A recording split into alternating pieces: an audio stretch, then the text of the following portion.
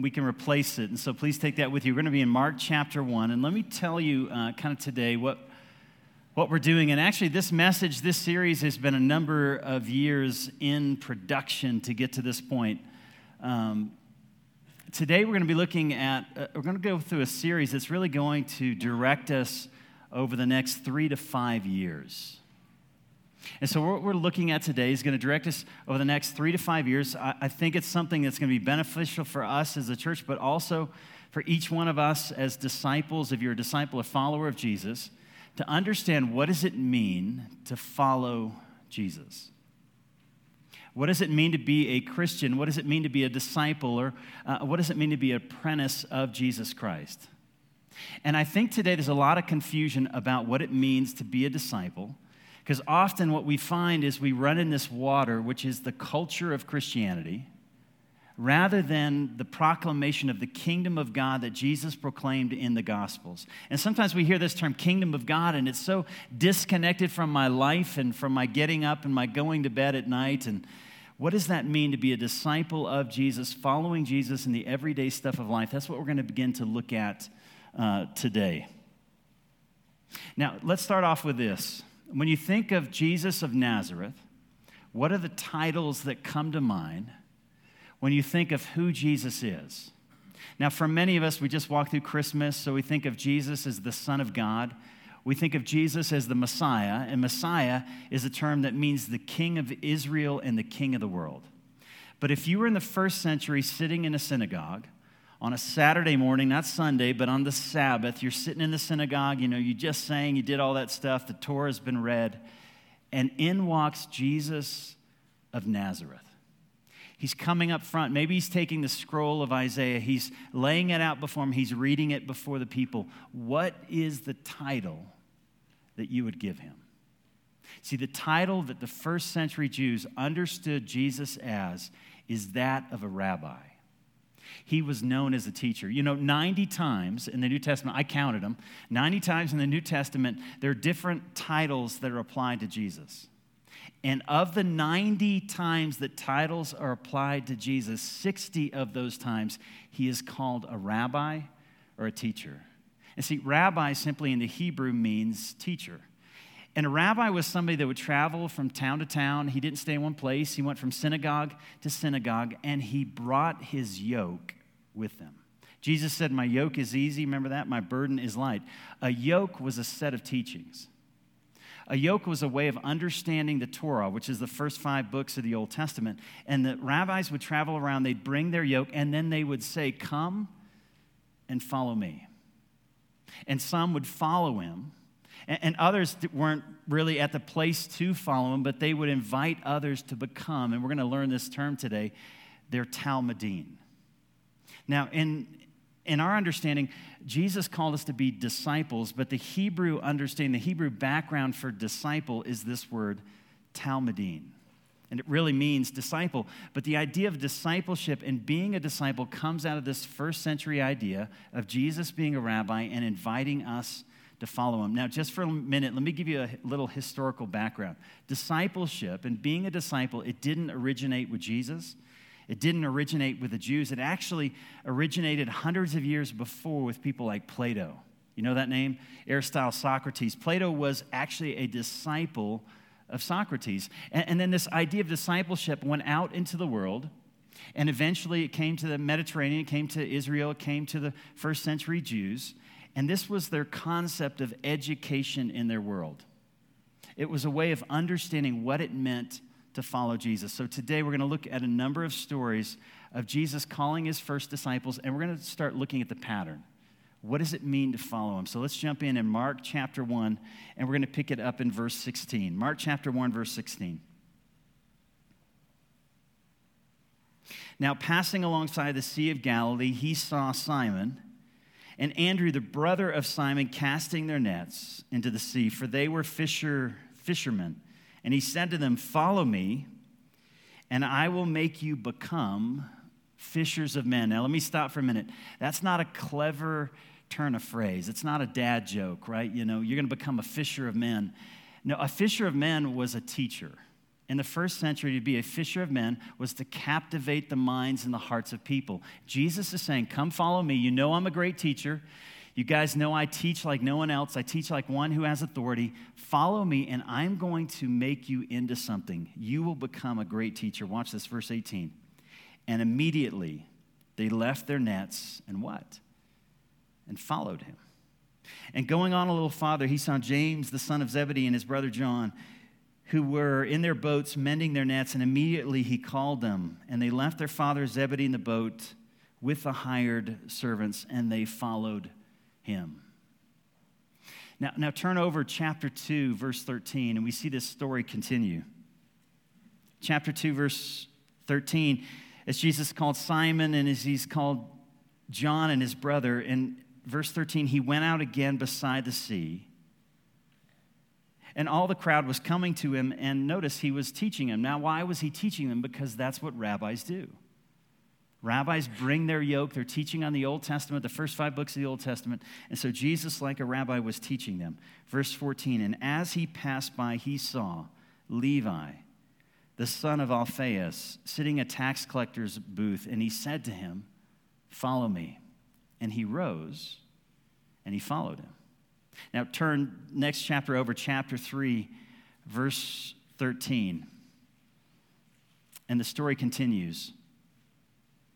Chapter 3, verse 13. And he went up on the mountain and called to him those he desired. And they came to him. Verse 14. And he appointed 12, whom he also named apostles. And here's the reason he appointed them and called them, so that they might be with him. That is a key phrase. And he might send them out to preach and have authority to cast out demons. And he appointed the 12. And then he begins to list the name of the 12. So notice, in calling them to follow him, he was calling them to be with them. And then notice he said to preach and to cast out demons. Now, why did he say those two things? Because if you read the Gospel of Mark, that's what Jesus has been doing. He's been preaching, healing the sick, casting out demons, and he's saying, I want you to be fishers of men. I want you to become a great teacher. I want you to be with me, and then I'm going to send you out to do exactly what I have done. And then turn with me to the last one in Mark chapter 8, verse 34. And in Mark chapter 8, Jesus, after having led them for a while, kind of draws the bar, says, this is what it looks like to follow me, and calling the crowd to him.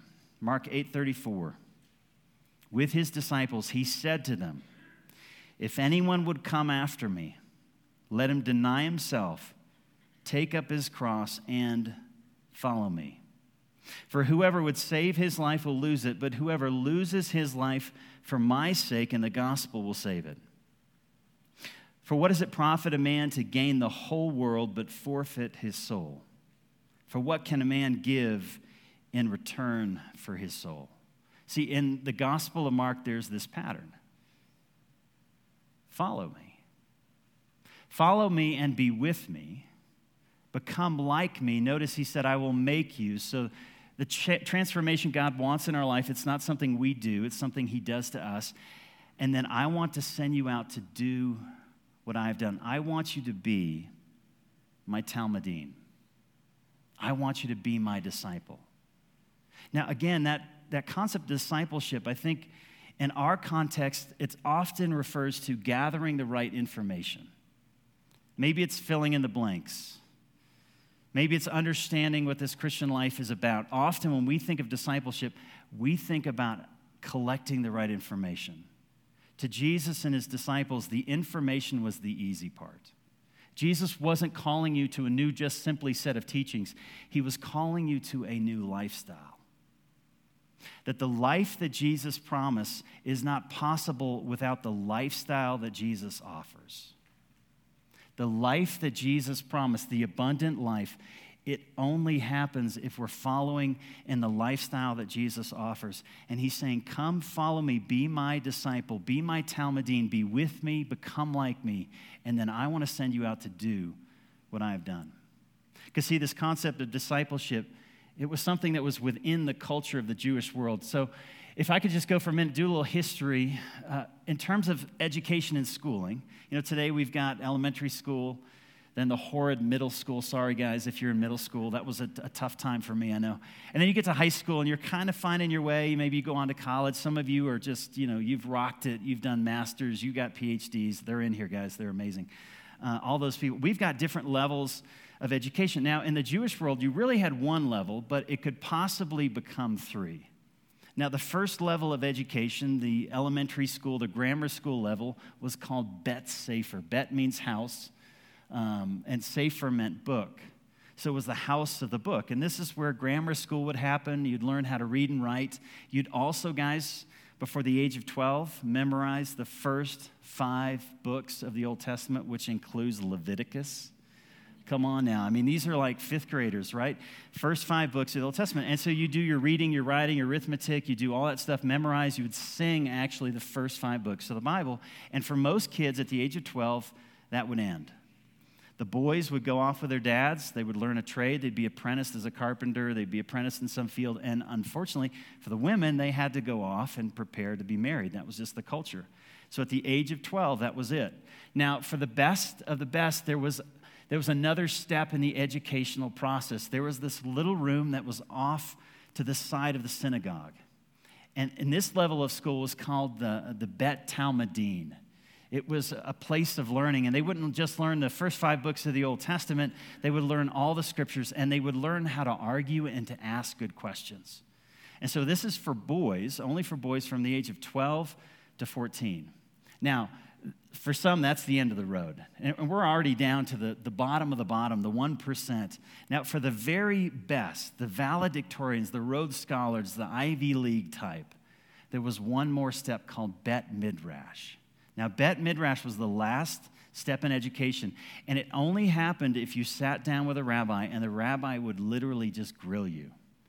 Now, not grill you in the sense of what you've done in life, but what you know. He would ask you technical questions about the Old Testament. He would go over your memorization, ask you ideas about what this rabbi taught or what that rabbi taught. And if he thought you were up to it, and if you were good in that, at the age of 14, he would say, "Come and follow me, and I will make you my disciple." Now, realize to get to that level, you had to be the best of the best. He was inviting you to become a rabbi, to become a teacher. Now, take that language and take that idea, and let's imagine we're in that place, right? We went through the first 2 levels of education. You're in there, Rhodes Scholar, Ivy League, Oxford, Harvard, all that kind of good stuff. You have been called. What were the goals of your life? The goal of your life, the first goal of your life as a Talmudim, as a disciple, was to be with your rabbi. Your life was driven by being with him. They had this proverbial phrase, "I want to be covered in the dust of my rabbi." I want to know my rabbi so well that I am right behind him wherever he goes, which means you get up when he gets up. You go to bed when he goes to bed. When he asks you to do something, you do it. You eat what he eats. You listen to the music he likes. You watch the movies that he likes. All of that stuff, that's what you do. And remember, when Jesus said he appointed 12, why? So that they might be with him, so that they might walk on the road. They might watch him heal the sick and cast out demons, so that they might be covered by the dust of his feet. The first step of discipleship is simply just to be with him. Now, the second step, if you're in this Talmudim, you're in this place of education, was not just to be with him. Here's the next step. You wanted to become like him. All of us have had those heroes that we don't just want to know. We want to look like, dress like, talk like, look like. That's the goal of a disciple. I want to be like him. And Jesus, I think it's in Luke chapter 6, he captured it this way. In Luke chapter 6, he said this, verse 40, about a teacher, a disciple. He said, "A disciple is not above his teacher, but everyone, when he is fully trained," notice the language, "will be like his teacher." That's the heart of a disciple. Not to gain, and this is the challenge, I think, in our Western Christianity, we want to gain information. The disciples, when they're listening to Jesus' Sermon on the Mount, the greatest sermon ever preached, they didn't take notes. You realize that? There's no notepads, nothing to write down. Because their goal was not just to get the information, it was to have the heart of their teacher. It was to become like the teacher. It wasn't enough to know the right things. Maturity wasn't based on your ability to quote Scripture or even to argue doctrine. It was to become and to be molded into the likeness, into the love, into the passion, into the character of your teacher, of your rabbi. Because your goal was to be like him. And then finally, the last goal was your rabbi would look at you one day. And maybe, I don't know how long it took, maybe 4 years like college, or he would look at you and he would say, okay, Jason, go and make disciples. And you'd say, really? I'm done? Do you think I have what it takes? You have been with me.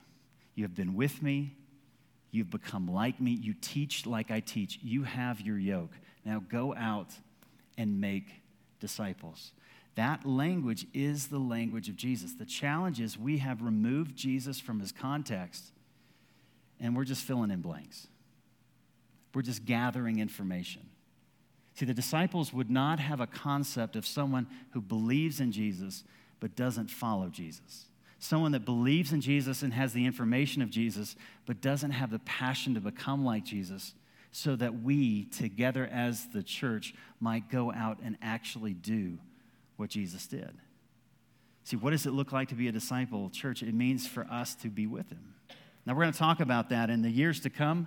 That's what we're doing. We're going to talk about how do you be with somebody who's not here, right? Who's left you a book. How do you do that? And then what does it look like for us to become like Jesus? Because you read the Sermon on the Mount, love your neighbors, pray for those who persecute you. If you hate someone, examine your heart. It's not enough just to commit murder, but rather there's hatred, lust, all that stuff, that high teaching that he gives us. That's something he actually wants us to do. He wants us to pray for those who persecute us. He wants us to love our neighbors, to love our enemies. He wants us to fast. He wants us to pray. He wants us to give. He wants us to do everything that he taught us to do. But we have to do that in community. I don't know if you noticed, none of the disciples did alone. There was no mega disciple. Me and my personal wallet-sized Jesus and my little quiet time in a closet. No, it was a public walking with Christ in community with others, which means, ready for this? It was really messy. People got hurt. People were offended. But see, when the goal is Jesus, then there's grace and there's mercy and there's humility and there's healing in that place. When the goal is just information, it doesn't line up. It doesn't lead to transformation.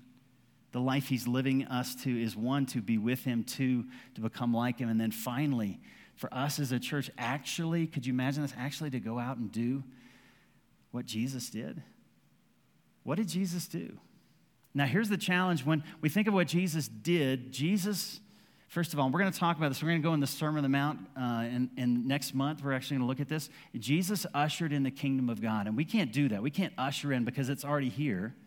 What we are supposed to do as the church is to reflect that God's kingdom has come. Now, how do you know that God's kingdom has come? Because the lame see. The blind, right? They receive their sight. Freedom is proclaimed to the prisoners. We clothe the naked. We feed the hungry. We proclaim the gospel. We do justice where justice needs to go. We show mercy where mercy needs to be. We are peacemakers in the world. We do not curse, but we bless. We fight injustice, whether it's in religion or in politics. We go out into the world to be a reflection of heaven on earth. Our mission in Evergreen is in Evergreen as it is in heaven. To actually practice the way and the pattern of Jesus. That's the life that he's called us to. So if we remove this from the first century and we came down and we lived this out in our communities in Evergreen, what would that look like? Well, first of all, it would look like us being with Jesus. That our first and primary goal of discipleship to Jesus is to live in constant, and here's the words, constant state of awareness and connection to God through the Holy Spirit. Now, that sounds like a lot, doesn't it? Constant? Really, Pastor? Come on now. I'm having a hard time with my 5 minutes in the morning. Constant state of awareness of God through the Holy Spirit throughout the day. Now, how do we do that? Well, again, Jesus is not with us, but he said, I'll send you another counselor. I'll send you the Holy Spirit. The Holy Spirit's going to be with you. And in Acts chapter 2, the Holy Spirit comes, and the goal of the Spirit is to make Jesus real to the heart, to the mind. Jesus came to adopt us as the children of God. The Holy Spirit causes us to walk as the children of God. And so Jesus sent the Holy Spirit. And in John chapter 15, here's what abiding and being with Jesus looks like. Here it is. John chapter 15, he uses this metaphor of the vine and the branches. I am the true vine. My Father's the vine dresser. Verse 4, abide in me and I in you. As a branch cannot bear fruit by itself unless it abides in the vine, neither can you unless you abide in me. I am the vine and you are the branches. Whoever abides in me and I in him, it is he who bears much fruit, but apart from me you can do nothing. Verse 8, by this my Father is glorified, that you bear much fruit and prove to be my disciples. The language Jesus uses of being with him is abiding and remaining with him. Paul said it this way, pray always, pray without ceasing. Be conscious of God. In the past, the old theologians said it's practicing the presence of God. What we're talking about is spiritual disciplines, spiritual formation, things like solitude and silence, things like prayer. How many of us have ever tried to fast? Not for health reasons, right? I know some of you are like, yeah, we do that. Okay, but fasting in a way where the presence of God becomes more real. How many of us understand what Sabbath was and what that means to introduce that into your life? We live in a world of hurry. We have to practice, ready for this, the ruthless elimination of hurry. We are to be a city inside a city that lives by different values. And we're driven by the same thing that's in the city. We're driven by technology. The first thing we do, we get up in the morning, we pick up our phone. We check our emails. What does a disciple do? A disciple acknowledges God. There are rhythms in our life that we have to begin to put in place, and then we have to take away the idols of the culture, because the idols of the culture won't lead us to seek God's presence. We have to start identifying and removing them. He wants us to be with him. If you want a book on this, you want to read a book this year, The Great Omission by Dallas Willard. This is a fantastic book that kind of helps us to see what this looks like. And in that book, The Great Omission, he describes being with God this way. He said it this way, the first and most basic thing we must do is to keep God before our minds. This is the fundamental secret of caring for our souls. Our part and thus practicing, here's the language, the presence of God is to direct and redirect our minds to him constantly. Now, you got to figure out what that looks like where you live. Being a student, working, being retired, whatever it looks like, what does it mean for you to practice the presence of God and to be aware of him? That's why you and we need to learn to practice this together. But here's how he finishes this quote. We must take intentional steps towards keeping God before us. And then see, if you do this, soon our minds will return to God as a needle of a compass constantly returns to the north, meaning you're going to simply respond. You're going to want to be with him. And if God is the great longing of our souls, he will become the pole star of our inward being. He's saying, it takes practice. It takes practice. It's not something that just comes naturally. The first thing we have to learn to do is to be with him. And in the coming months, in 2020, it's hard, I got to remind myself where we are. We're 2020, right? We're going to do that this year. And when I talk about doing that, we're going to get really practical. Because one of the things that I've realized is that, as leaders, sometimes we make a lot of assumptions about what's going on at home, right? Yeah, they're doing this, they're doing this. We're not going to make those assumptions anymore. And so sometimes in the service, and then certainly in our small groups, we're going to be practicing things like meditation. The way that I learned to pray wasn't by getting by myself and praying. It was praying with others. Being taught how to pray, taught how to meditate, taught how to fast, taught how to read the Bible. The only way we're going to learn to be with Jesus is we have to be with Jesus together, which is messy, and to learn from each other. We want to be with him. But second, we also want to become like him. We want to become like him. Now, here's the truth. In your life right now, all of us are discipled by someone or something. It's not as if Christians are disciples and then everybody else is just something else. We're all discipled by some teaching, some yoke. Why are you anxious? Because that yoke is not easy. That burden is not light. A yoke, remember the rabbi, was a teaching. My yoke is easy. My commands are not burdensome. Well, you are putting yourself under someone, the influence of something, and it's leading to what? Do you sleep well? Do you have anxiety and fears? Some of us, and I can confess this, struggle with depression. Sometimes there's been days where maybe you couldn't move. Some of us struggle, maybe it's not those things, it's pride, it's arrogance. We just convince ourselves, we walk in there with such confidence that we're really not loving people, we're just walking over people. Why do we do that? Because you have been discipled. You're being discipled by what you listen to, by the yoke, by the teaching, by what you're becoming like. All of us are discipled. Jesus is inviting us to be discipled by him. And here's the thing, he invites all of us. The amazing thing about the New Testament is shepherds came. No rabbi would invite a shepherd to be his talmidim. Shepherds were losers, guys. The worst of the worst. Who are the first to show up? Shepherds.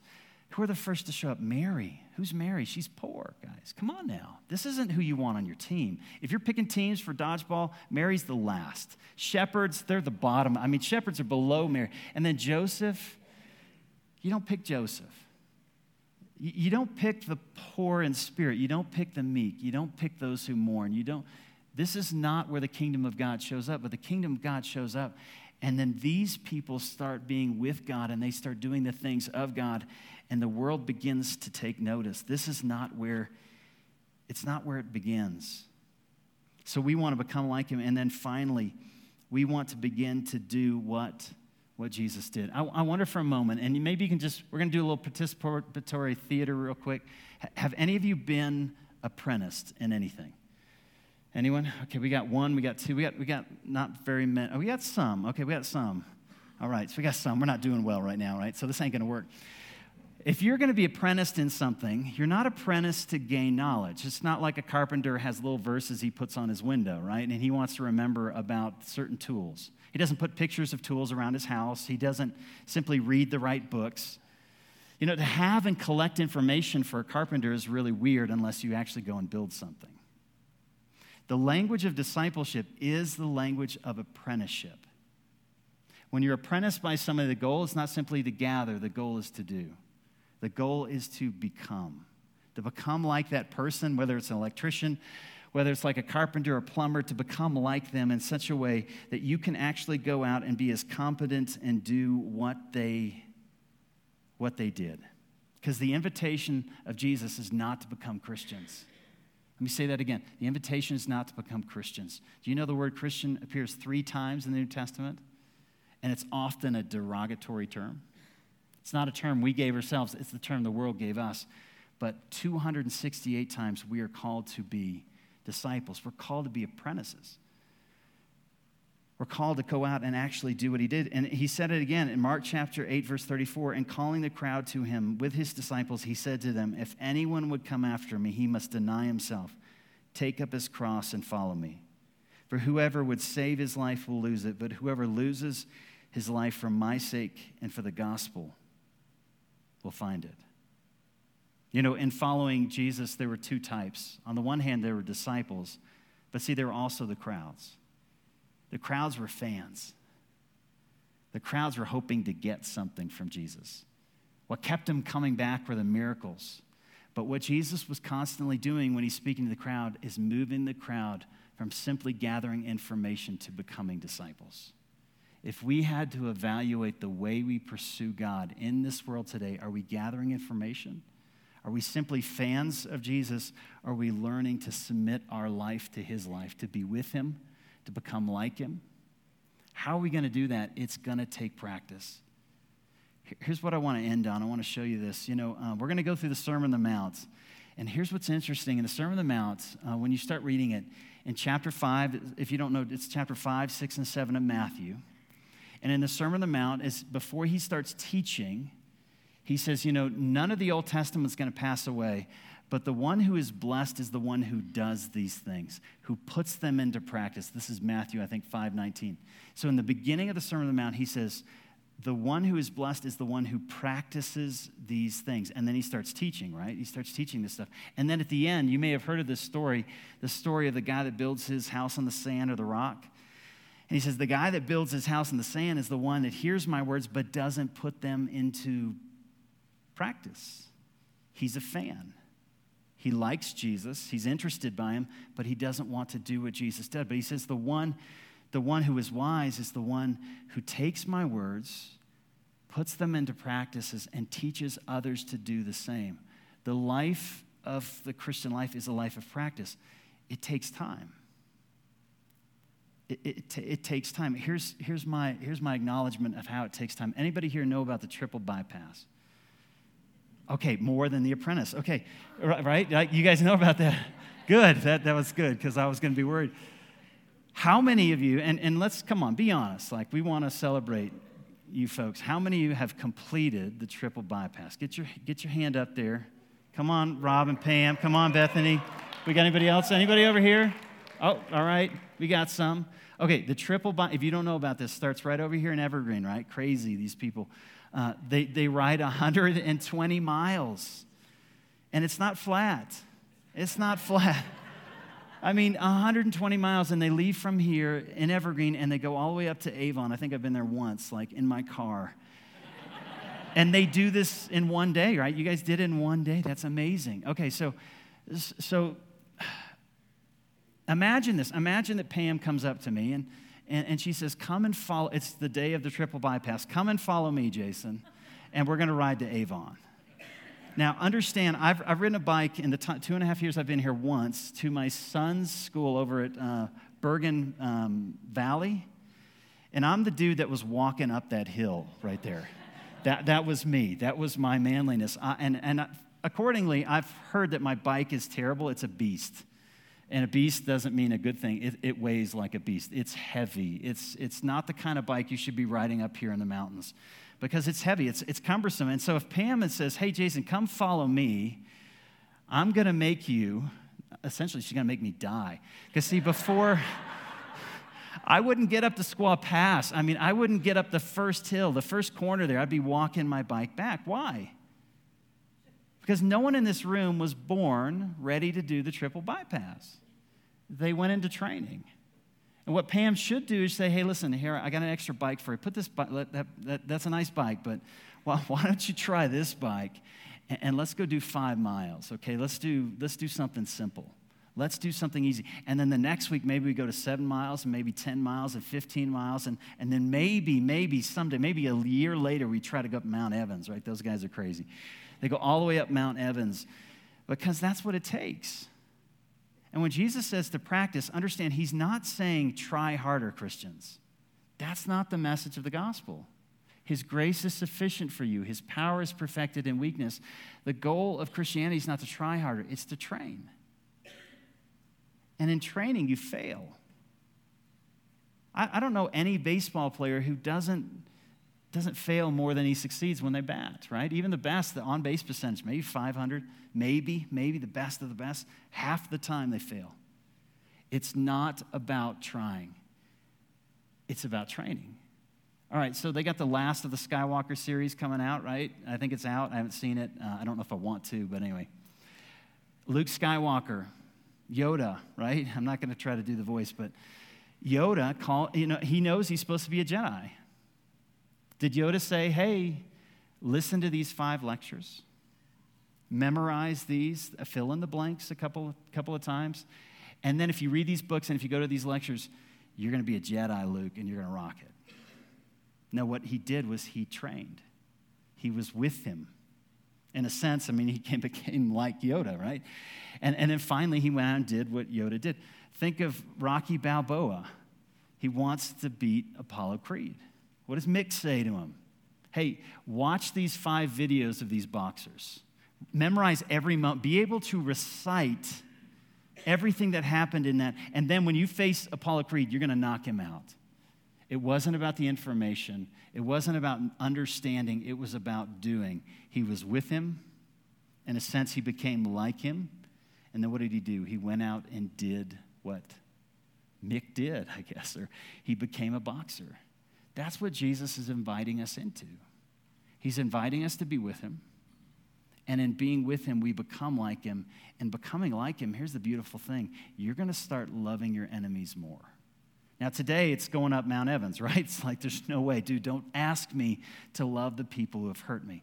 I can't do that. Yeah, but you could sit next to someone who's done that. And here's what's going to happen. You're going to see Jesus in them.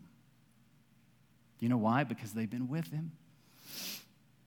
And maybe you're somebody that lost someone in your life, someone that matters to you. Or maybe you've lost your mourning. You've lost a job. You've lost a hope. You've lost a future. And you're going to say, Jesus, don't ask me not to be anxious right now. I am anxious. This is all I know. And someone in this room has walked that path. They've been up Mount Evans. They've been to Avon. They know what it's like. And they're going to sit next to you. And they're going to be with you in the same way that Jesus wants to be with you. And you're going to sense Jesus' presence. You're going to look at him. You're going to see an aspect of Jesus. And then you're going to go out and do what Jesus did because they were with him. They became like him. And in this room, we don't have a perfect Jesus. But together we are a perfect Jesus. Do you understand what I mean? In this room, I am not even close to that, but there are maybe a couple little small aspects where I'm kind of there with Jesus. And for you, some of you, you have the mercy gift, you have the justice gift, you have the proclamation. There are people in this room that can pray like nobody's, they just pray like Rocky Balboa. And if you don't know how to pray, you need to get with them. Because to become like Jesus, we got to do it together. So here's the vision. Over the next 3 years, we're going to still walk through books of the Bible. I love doing that. But at the end of a chapter, we may stop, and we may spend 3 weeks on prayer. And in spending 3 weeks on prayer, we're going to take some things, and we're going to send them out to, if you're not in a small group or small community, we're going to send that out to them. And those small groups are going to practice prayer together. Right? And we're going to talk about fasting. And then we may talk about one of the concepts of Jesus. Jesus talked about dealing with your past. Some of you cannot walk with Jesus because you've got hang-ups about your past. Hang-ups about sin from past generations. And you need to let those, some of you need to learn how to forgive. And so we're going to stop and maybe take 3 or 4 weeks and we're going to talk about forgiveness. And then we're actually going to go into a small group and imagine this and actually do what Jesus said, and we're going to learn to forgive. And then maybe we're also going to talk about healing. You know, one of the things at Bergen Park Church, we don't pray for a lot of people to be healed, certainly not up front. But you know, Jesus said, I want you to do what, and it doesn't mean that everybody I've prayed for has been healed, but if I don't pray for anybody, no one's going to get healed. But what does that look like for us? And then listen, it's not going to look like the same, silence and solitude is not going to look the same when you got 5 kids as when you're retired. But we need to practice that in such a way that we're not putting pressure on each other, but we're learning from each other and understanding that to be with Jesus at different moments in life, we can learn from each other, we can become like him so that we can go out and do what Jesus did. You see that vision? And so here's the one ask that I ask you is walk with us in this. And maybe this week, would you simply take 5 minutes? It's called a daily office. 5 minutes in the morning, 12 o'clock, 5 minutes. 5 minutes a night. You don't have to read anything. You just need to be quiet and say, Father, thank you that you're with me. It'd be good to read some scripture there, but if you've never done this, would you simply be 5 minutes? Guys, we got 5 minutes to simply rest and know that he is God. And in doing that, just 5 minutes, morning, afternoon, and night. Morning, afternoon, and night. What you're doing is you're starting to lift weights. You're starting to get on the bike. You're going to start practicing, and as your endurance builds up, you're going to start building that being with him and then becoming like him and then doing what he does. This is the life God's called us to. And I think as we follow him in it, he's going to do more than we could ever ask or imagine on our own. I hope you're with us. You guys with us? I hope so. I'm looking forward to it, guys. Hey, let me pray for us. Father, I thank you that, God, I thank you called me. Father, I think you called us. We were not the Rhodes Scholars in terms of spiritual life. We're the shepherds. We're those that know we are in need of grace. That when you announced the kingdom, you said, blessed are the poor in spirit, not blessed who are the rich in spirit. You said, blessed are those who mourn because they can see the kingdom coming. Blessed are the meek. Blessed are the peacemakers. Blessed are those that want a better life. Father, you called us and you brought us to yourself just to be with you and to rest with you, to know you as our Father, to know we're accepted simply through faith and faith alone. But you didn't leave us there. You kept poking us with the Spirit. And with the life of others where we see their faith at work, and you're calling us now to forgive, to walk in the Spirit, and Lord, eventually to do what you did. And so, Father, guide us in this for the betterment of your kingdom, that we might live in Evergreen as it is in heaven, not because we try harder, but because we're training more. And Father, give us the grace to express to each person in this room that you don't have to have it together. In fact, if you start at that place where you have it together, you're not going to be able to rest and be with him. So Father, I pray this morning as we conclude, and maybe some will be led to experience communion or to be prayed for this morning. Father, thank you that you've called us. And thank you, you're the one that promises to complete that work which you've started. In Jesus' name.